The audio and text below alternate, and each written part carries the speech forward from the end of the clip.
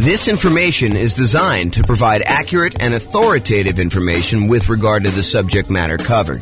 It is offered with the understanding that the presenters are not engaged in rendering legal, accounting, or other professional services. If legal advice or other expert advice is required, the services of a competent professional should be sought. Welcome to the Santa Monica Real Estate Investing and Real Estate Financial Planning Podcast. Learn all about investing in real estate in Santa Monica, California, with a combination of real estate financial planning and modeling with numbers specific to Santa Monica, plus syndicated, more generalized recordings of live and pre-recorded real estate investing classes, not all of them specific to Santa Monica. Be sure to stay tuned after the podcast for a message from our sponsors. Well, hello and welcome, everyone. I am James Orr, and today we've got a very special class. It is the impact of rapidly rising interest rates on real estate investors. It's going to be a new format for us. I'm trying a little shorter episodes to see how that goes. So hopefully you like the new format. So here's the backstory. I'm recording this in October of 2022, and what we're seeing right now is unprecedented rising interest rates. So I've got this really cool new infographic that Visual Capitalist put out, and I'm going to go over that. And I'm going to talk about how the rising interest rates impacts real estate investors. You know, I covered this idea before in the Real Estate Investor Shocks class way back in August. It was one of the reasons that class exists. Had a client who was under contract to buy a new construction property.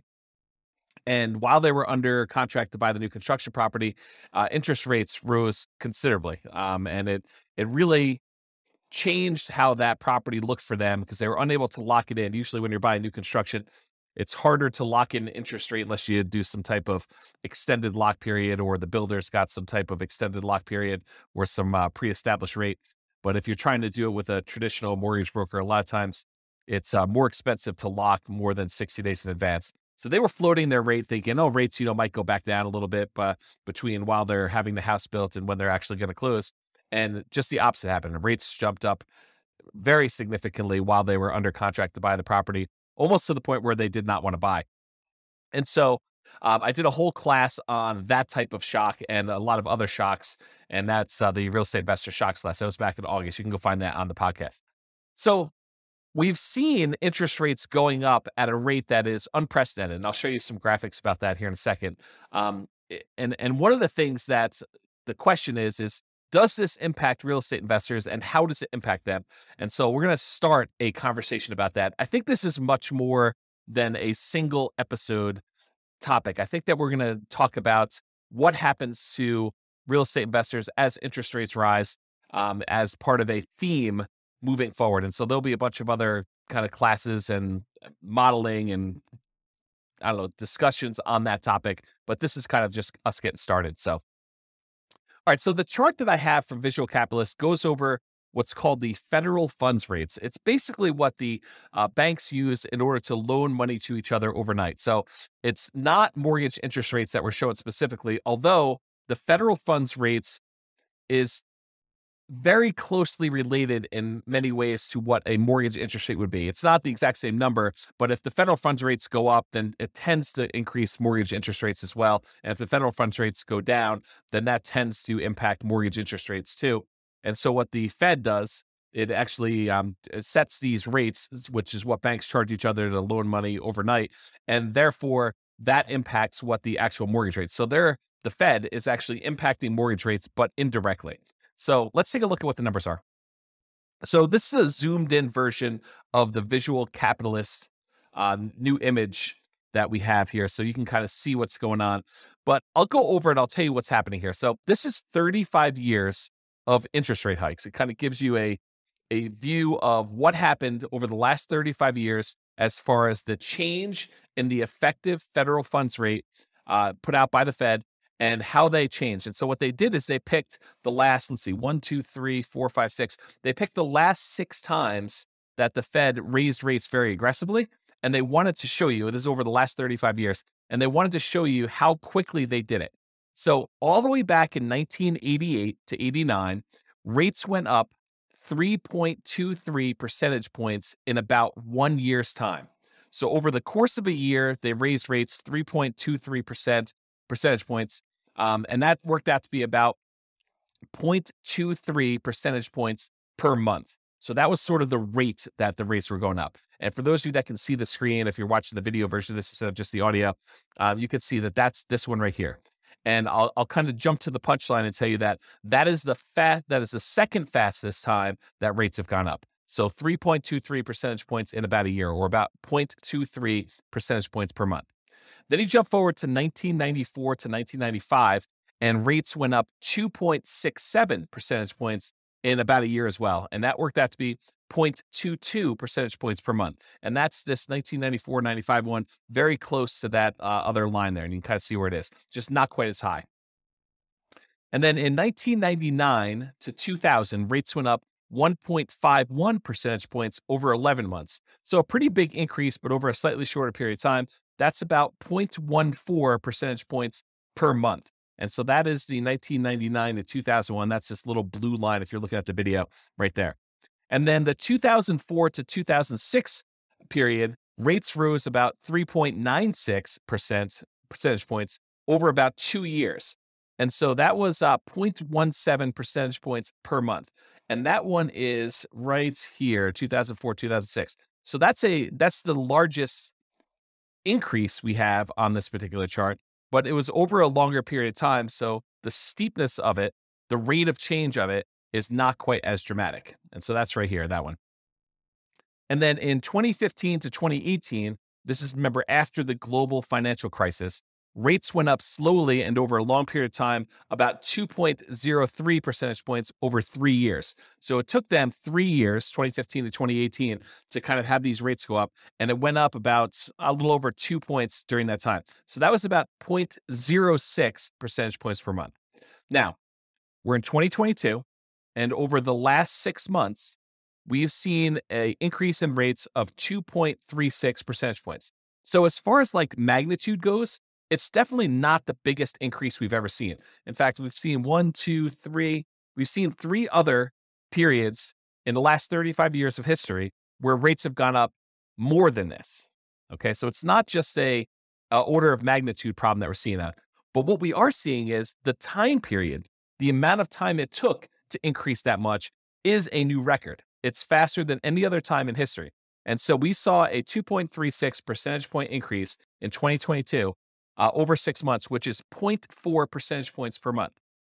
So what I did is I took the kind of rate, how many percentage points it was going up per month, and I plotted them on a separate chart just so you could see the order of magnitude. So 1988 to 89, it was 0.23. 1994 to 95, it was 0.22, just a little smaller than the 1988 one.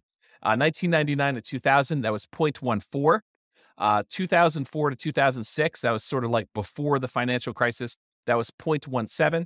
And then in 2015 to 2018, it was 0.06. And these numbers, again, are the percentage points change per month during these massive increases. So it had to be a massive increase. And then we figured out how long that increase took to happen from its kind of trough to peak. And then we look at how, what the rate of change is per month to find out like how severe it is. And then if you look at 2022, it's 0.4. So it's almost, not quite, but it's almost twice as much as the next 2 highest ones, 0.23 and 0.22. We're talking about 0.4. So what's been dramatic about this particular period of time is how quickly the rates have gone up. And it's not that the rates, it's not that we're seeing the highest change in rates. That happened elsewhere. That was not our current time so far. And we may see an increase in rates from here, but it is the fastest we've seen this amount of change. And so we'll have to see kind of what happens. In that class, when I did the real estate investor shocks, I did talk about just having some historical perspective. I think there's a tendency, this is my hypothesis, right? I don't pretend to know everything, but this is my hypothesis about what I think is happening with people. I think a lot of people have short memories about what has happened in the past. We get used to this idea that mortgage interest rates are at, 3%, 3.5%, 2.5%, whatever it is that you were able to get in the last, 3 or 4 or 5 years. When we see, this is the chart showing historical interest rates, it's like over here down in this really low section. So whatever you were able to get for that. And I think what happens is people think, that's normal.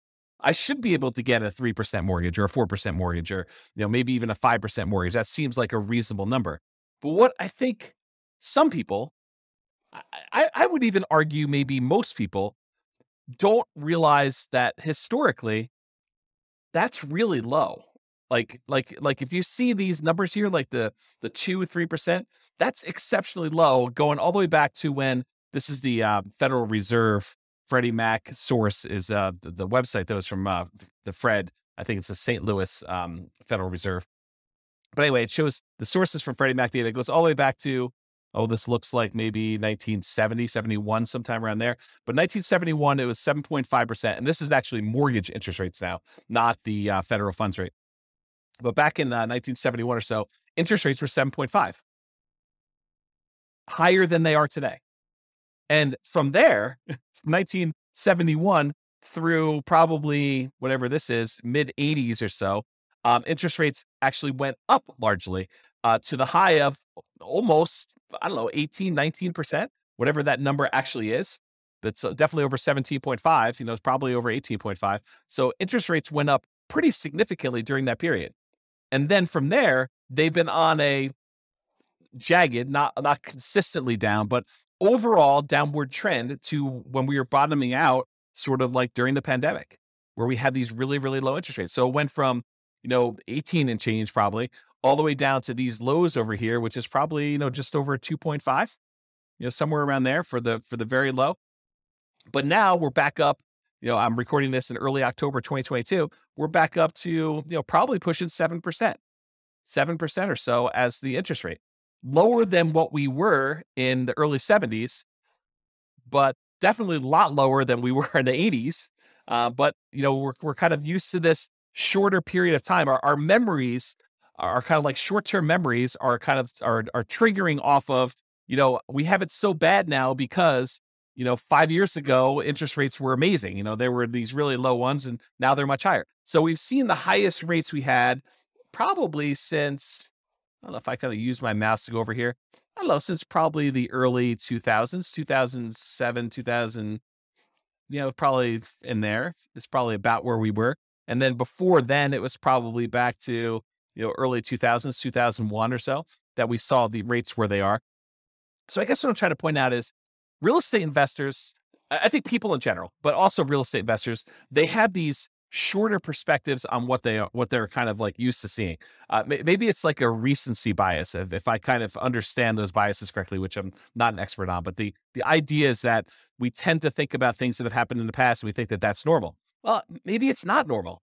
And so as part of the discussion moving forward with this is I want to discuss the impact of these rising mortgage interest rates. And then maybe some really early on ideas. We have a lot to cover, and I'm not going to cover it all today, but a lot to cover on this idea of like what we should be doing and how we should think about and what it looks like when these different types of things happens, like rising interest rates or property values going down or more or rents going down or maintenance on property getting out of hand or, all of these sort of like unknown things, inflation. I mean, we got a lot of these things happening at the same time right now, but overall, when you're thinking about making real estate investments and buying properties and rental properties and all those different things, these all have an impact.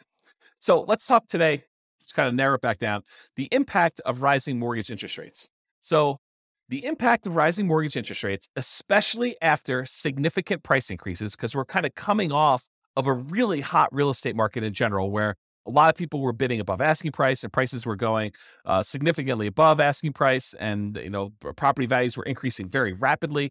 So when we see these mortgage interest rates rising, and now we already had property prices that are up much higher than they were, 2, 3, 4, 5 years ago. And maybe we've seen rent increase, but maybe not quite as much as we've seen these home prices increase, and definitely not as much to kind of counteract the ability for the prices going up and the interest rates going up, such that the payments on those, if we finance those properties, to be able to support that particular property. So now when you have prices going up and rents going up, but maybe not quite enough to keep pace with the prices going up, and maybe now these really high interest rates, it can make it much more challenging to have positive cash flow on a property.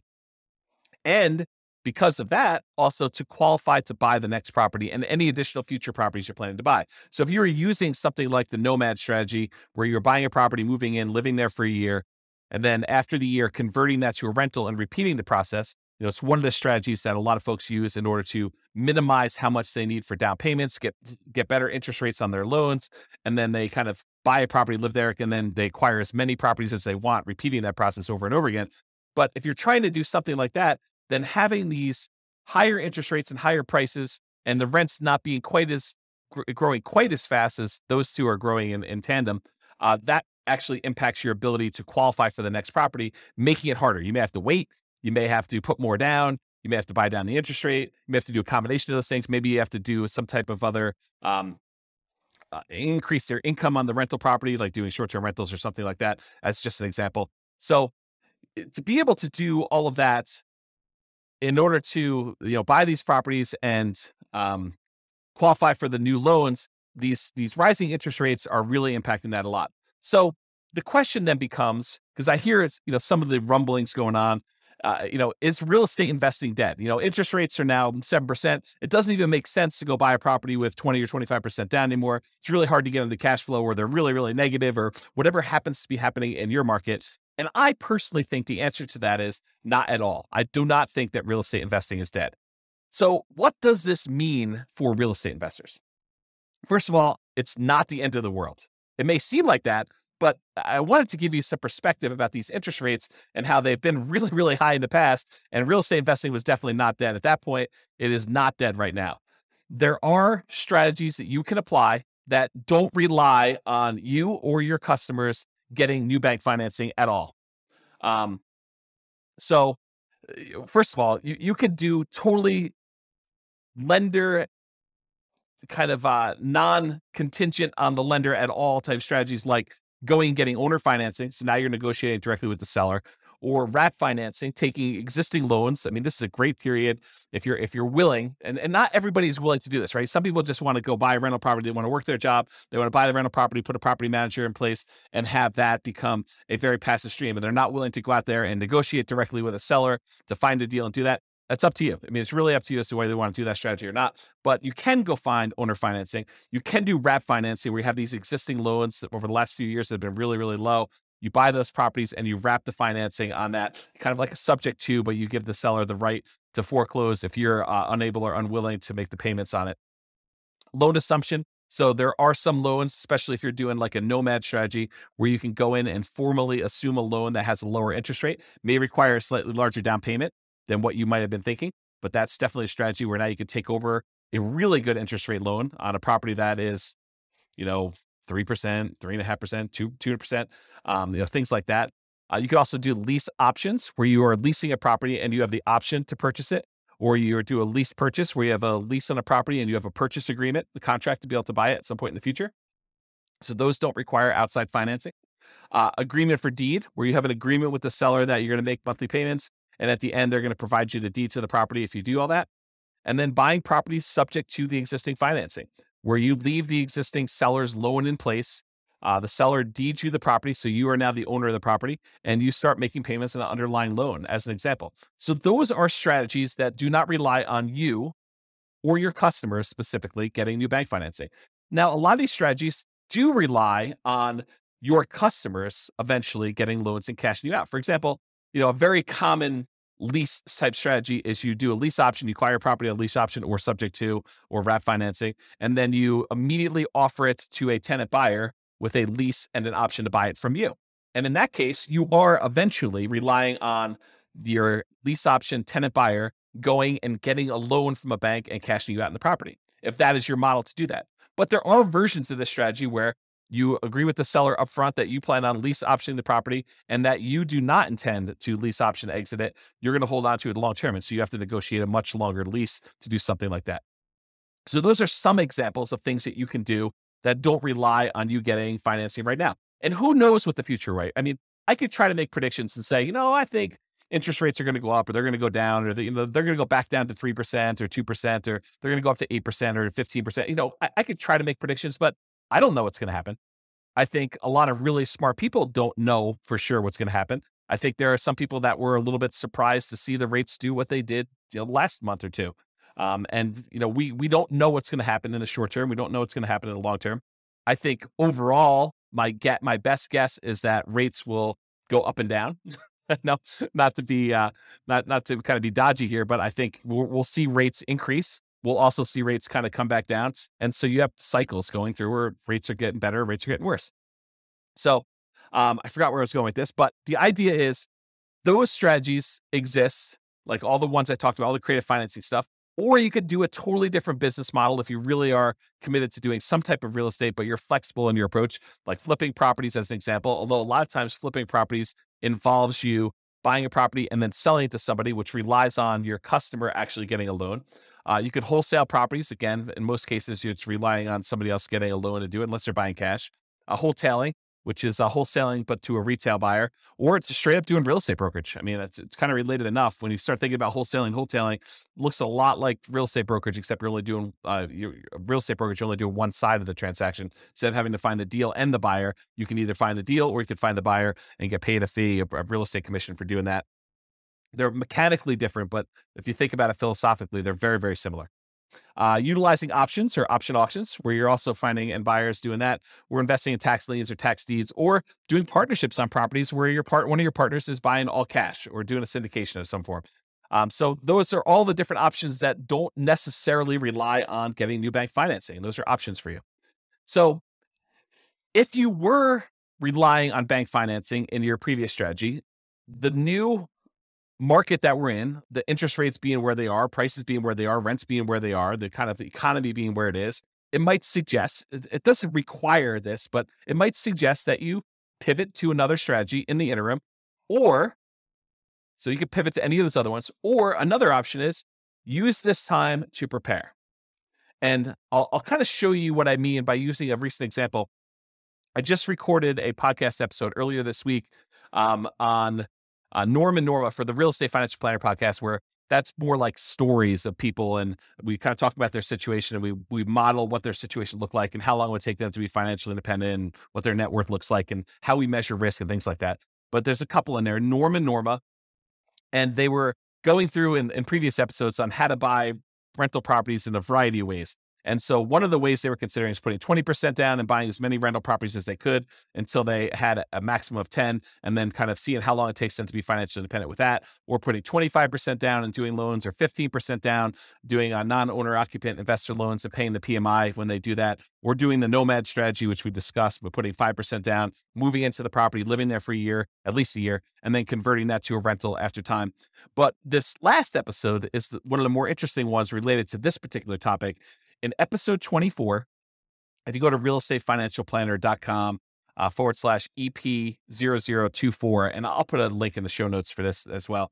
But if you go to that episode, they discuss the idea of, instead of buying rentals with 20% down or 25% down or 15% down or doing nomad with 5% down, what if they actually just save their money, invested in the stock market, which opens up a whole another discussion about, transferring risk of, you're now got a slightly different risk curve characteristics by investing in the stock market, but they invest in the stock market until they have enough to buy the rental property free and clear. They're going to pay all cash for the property. They're not going to get a loan at all. Well, what's interesting about buying a property for all cash when you're in a really high interest rate scenario? It doesn't matter, right? Because the interest rate is not a factor. You're not getting a mortgage on the property at all. So it doesn't matter if they're 7% or 9% or 18%. You're going to buy all cash. And so the model for them is, they're going to take all the money that they were normally saving, that they were going to use to put 20% down or 25% down or 15% down. And instead of buying a rental property at that point, they just keep using that money, invest in the stock market until they get enough where they have 100% down, until they're buying a property free and clear. And yes, it takes much longer for them to get to the point where they're able to do that. But the interesting thing that happens is, it doesn't take a lot more. It doesn't take a crazy amount of time in addition to do this free and clear model versus doing the traditional rental model.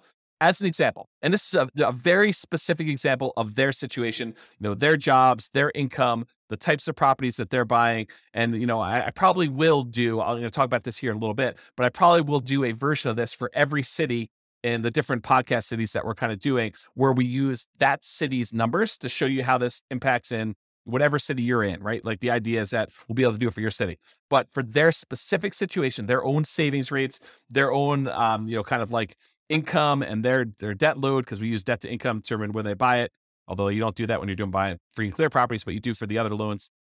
But all their specific situations.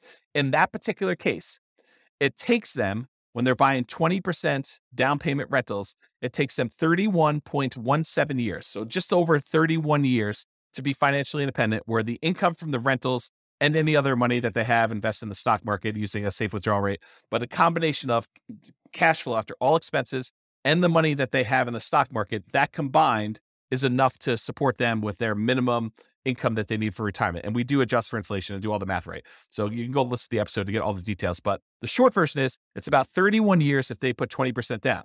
But if they save up and they do 100% down, they buy the properties for all cash, they buy free and clear rental properties, it only takes 1 year more for them to be financially independent, which blows people's minds, because instead of them, putting 20% down, buying a rental property, and then saving up, with the extra cash flow from that one and any extra savings that they got, they buy another 20% down, then they buy another 20% down until they get as many as 10. Sometimes it doesn't even get to 10 before they're financially independent. But if they do that model versus they save up until they have 100% down to buy a rental property, then they buy that rental property. And these are identical properties. I didn't change the property type at all. It's the same ones that they were buying when they put 20% down as they were doing when they were buying the free and clear ones. But if they go and they do that and they put 100% down, it only takes them 1 year more. It's 32.17 years versus 31.17, which is crazy. So imagine for a minute, you're getting all stressed out because interest rates are up and your investing model is harder to do. You're like, I don't know, I can't make these numbers work. I can't buy a property that's got positive cash flow. Do you think that saying, okay, the market's kind of giving me a sign that maybe I should just pause for a second here, catch my breath, see what's going to happen here. If you've got properties, great. Those are awesome. They're performing well. You've got great loans on them. Whatever your situation is, that's awesome because those kind of get to accumulate. But for now, I'm just going to hoard money. I'm just going to kind of save, put it in a pile, maybe invest in CDs or savings accounts or stock market or whatever you think is appropriate for you and for saving that money. But you kind of let that money grow, knowing that either one of two things is going to happen. Either the interest rates are going to get much better and you're going to find a deal that makes sense, or interest rates don't even have to be better. You just find a deal that makes sense for you to do. Someone offers you owner financing in the MLS or something easy that makes sense for you to invest in. Or you get to the point where you have enough money where you could buy it cash and the financing no longer matters. And if you think to yourself, I think a lot of folks would think, I have to do this. I have to go put 20% down. I have to move really, really quickly because, trying to save up for, buying the first property with free and clear, it might take me 20 years to do that. Yes, it does. It takes forever for them to save up and do 100% down. But when they do, the cash flow from that free and clear property makes up a significant amount of the amount that they need to be financially independent, such that they don't need that many properties in order to hit that number to do that minimum amount they need. So I guess what I'm saying is it takes a year longer to do the one where you're doing 20% versus buying free and clear. If they had put 25% down instead of 20%, it takes 28.5 years. So a little bit faster, whatever that is, 4 years, 3.5 years faster. How's my math? 1.5 and 1.17. So what is that? 2.7, something like that. I don't know. It's hard to do math on the fly here. But basically, it's a few years faster for you to go put 25% down than it is for you to save up 20% down, which is counterintuitive for a lot of folks. They're like, oh, I think it would be better to do them faster, to buy them quicker. Nope, not in this case. So it's a little faster to do that. So that's whatever that is, 4 years faster than saving up and doing free and clear properties, but it's 4 years on the scale of 30. So it's, percentage wise, it's maybe 10%-ish. 15%, somewhere around there. It's hard to do math on the fly, but that idea. If you put 15% down, it's actually slower. It takes you longer to get to financial independence if you put 15% down and pay PMI than if you go and you save up your money and buy your properties all cash. Craziness. So that takes 33.42 years. And if you do the nomad strategy where you buy a property as an owner occupant with 5% down, you move in, you live there for at least a year, That's a requirement of the lender in order for you not to be committing loan fraud. So you have to agree to do what the lender says. And the lender says for you to get an owner occupant property, you need to occupy the property for at least a full year. So you buy the property for at least a full year, you live there. And then once you buy the next property, you convert that old one to a rental, you keep it, you'll convert it to a rental, and you buy the next one 5% down, you move in, you repeat this process until you have up to 10 properties in this case, but as many as you want in reality.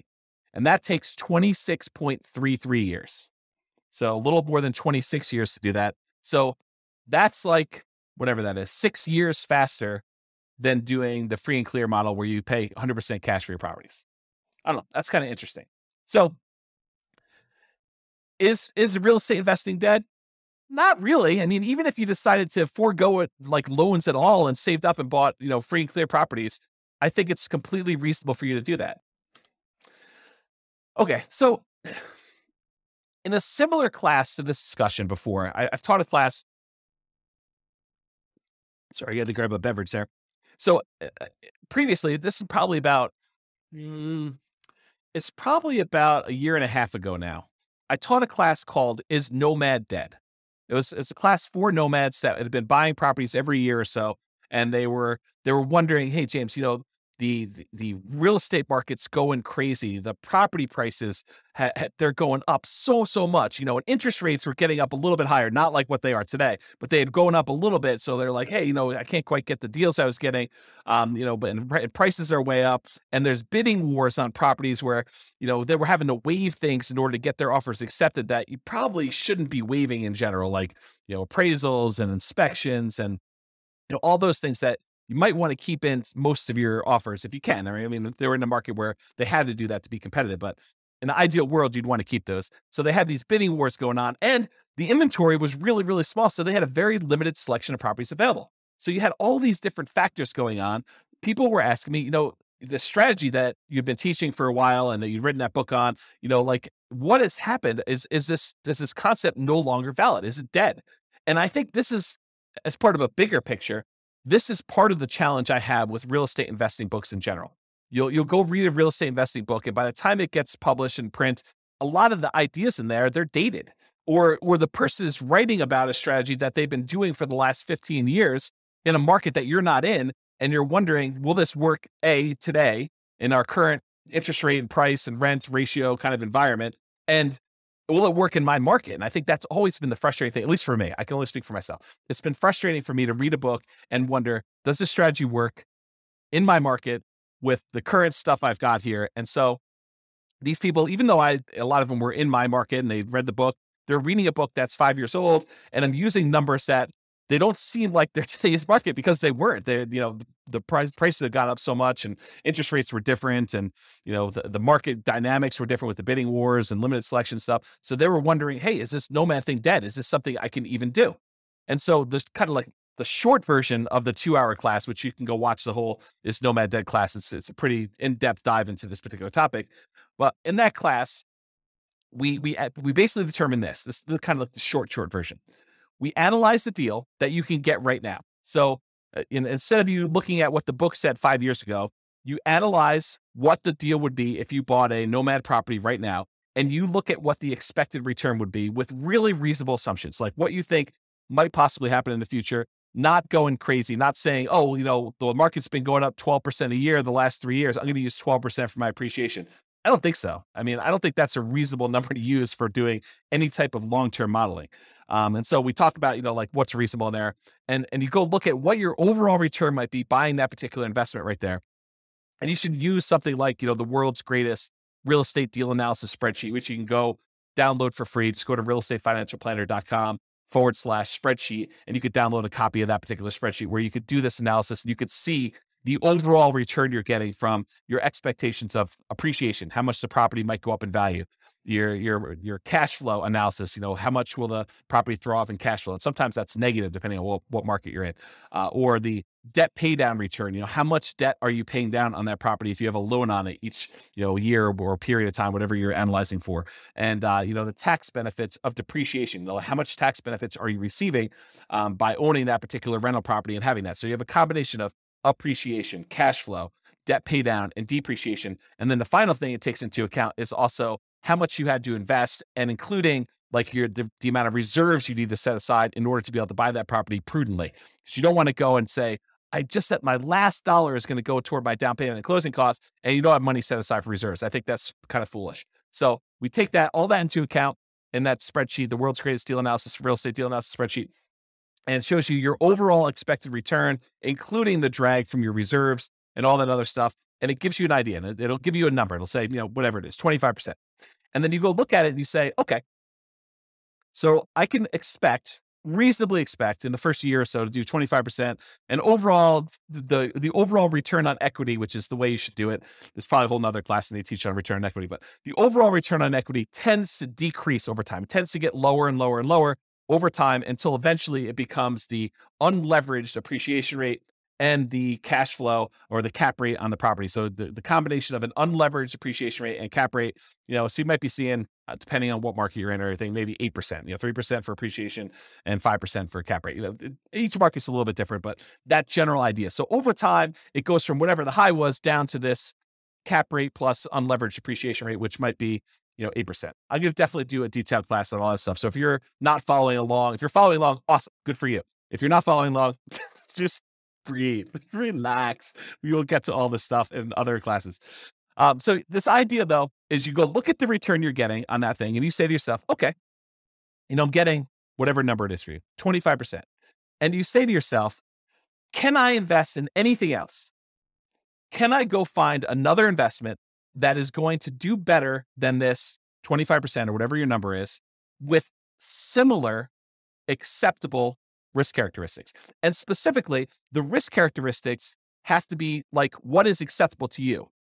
I personally don't think that buying a rental property has the same risk characteristics as buying crypto, some type of cryptocurrency and speculating in a cryptocurrency market. I think they're different risk characteristics.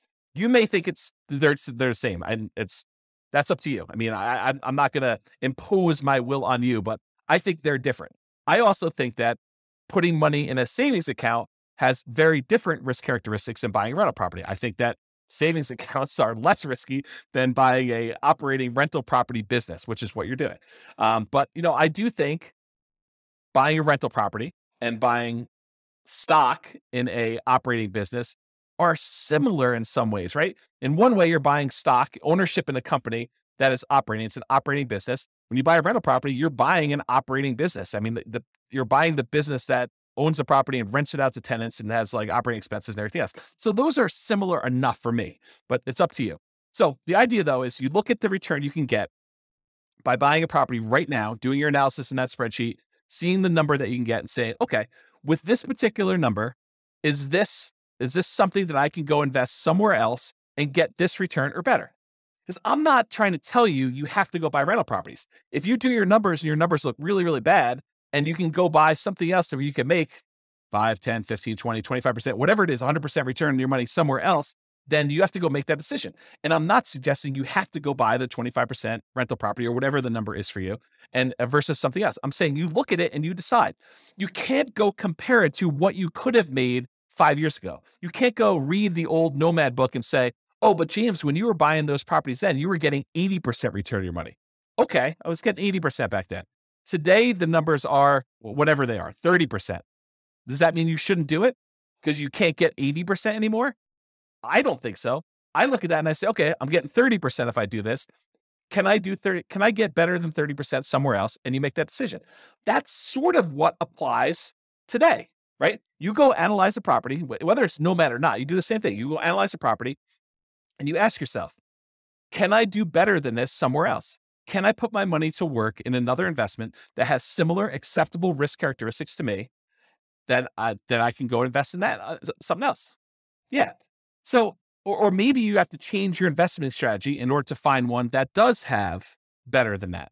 So instead of doing Nomad, you do fix and flips, or you do short-term rentals, or whatever it is that makes sense for you. And because the market has changed, sometimes you need to change your investing strategy or approach. For example, if you were buying deeply discounted distressed properties during the 2008 kind of like real estate crisis, that type of market doesn't exist today. It's just, that's not what the market that we're in. And it doesn't happen all the time. It's not like if you go read the book in 2010 about people that made a killing in the 2008 real estate market, and you're trying to look to implement that strategy, you're going to be pretty frustrated. It may come back, but it doesn't exist right now. And so maybe you need to change your strategy and you look at what's the best thing I could do with the resources and the opportunities I have right now. And I'll add one other thing.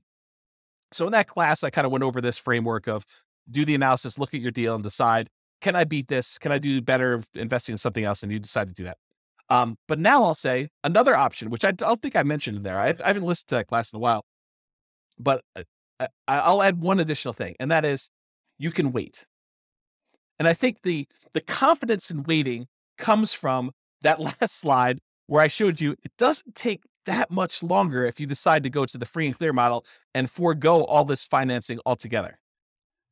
There are some strategies that are much faster than that, but if you're thinking I'm going to do 20% down versus I'm going to do this free and clear model, I think even if you had to wait 20 years to build up enough down payment to buy a property free and clear, which I don't think it's going to be that long, but I think it's prudent for you to wait on the sideline. I don't think it's unreasonable for you to say, I'm just going to hold my money.